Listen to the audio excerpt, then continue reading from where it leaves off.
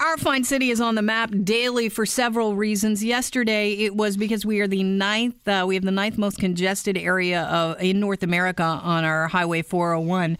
And today, we find out via the Alberta Motor Association, the best way to deal with bottlenecks is to race up that lane that is merging, the right-hand lane. You're waiting in line and then someone just blows by everyone in line and infuriates you, and they're going up, and that lane's ending, and that they know that lane's ending, and that they know that lane's ending, and they know that they're going to get in your spot, and that they know that lane's ending, and that they know that they're going to get in your spot, and they couldn't give a flying what. Well, those people are doing the zipper merge, and according to the Alberta Motor Association, those people are doing the right thing. That is the best thing. It is the bottleneck traffic when the road narrows. That is the single biggest contributor to road delays, more than construction, collisions, and weather. And that zipper merge, best way to mitigate that bottleneck. Decreases congestion by as much as 40%. Guess what I'm doing on my way home? And I know that that I know why I'm doing it, and so do you. I am a jerk. I will admit it.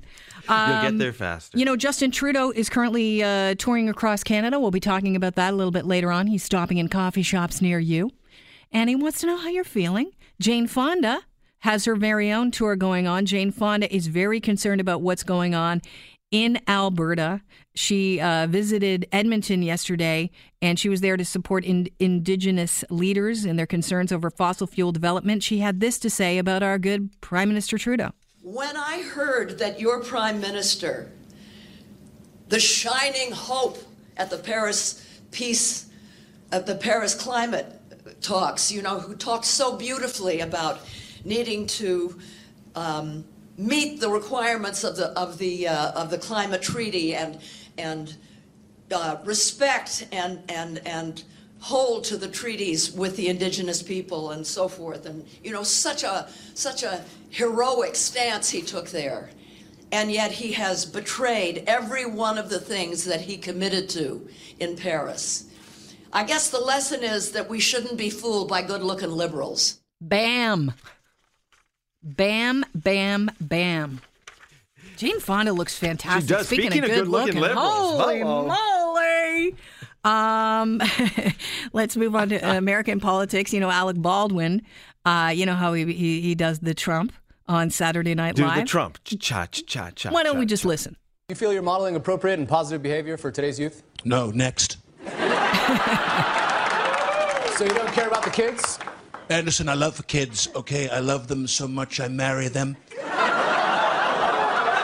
I've been helping kids my whole life. In 1992, I helped a kid named Kevin McAllister find a hotel lobby. You might remember the documentary Home Alone 2, Lost in New York.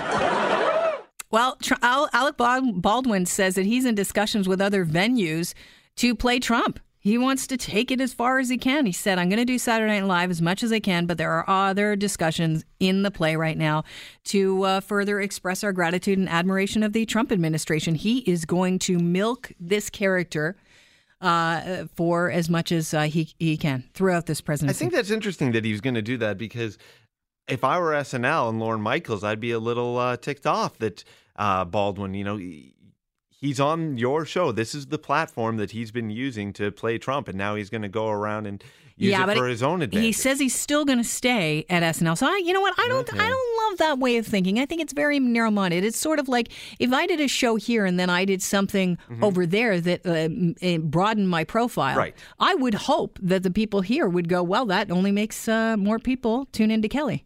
Well, and tune into this show, which possible. It does do. So I think it's going to bring more people to Saturday Night Live. By the way, Baldwin also has he has a regular gig at the moment. I didn't know this. He's hosting this remake of this show, ABC's Match Game. Did you know that Match Game, I didn't even know it was still on, but it was on NBC from 61 to 69, and then it moved to CBS from 73 to 79, then it moved to ABC in the 90s, and now here it is. Again, on ABC, continuing I've on. watched it, actually. I've never watched the original ones. Even I've watched a lot of reruns of game shows in my life, but I never watched the original Match Game run. But Baldwin's actually pretty good. But the other actors that they have doing the guest work on, They're really good. And that one guy, I can't think of his name, who is the page on 30 Rock. Oh, he's fantastic.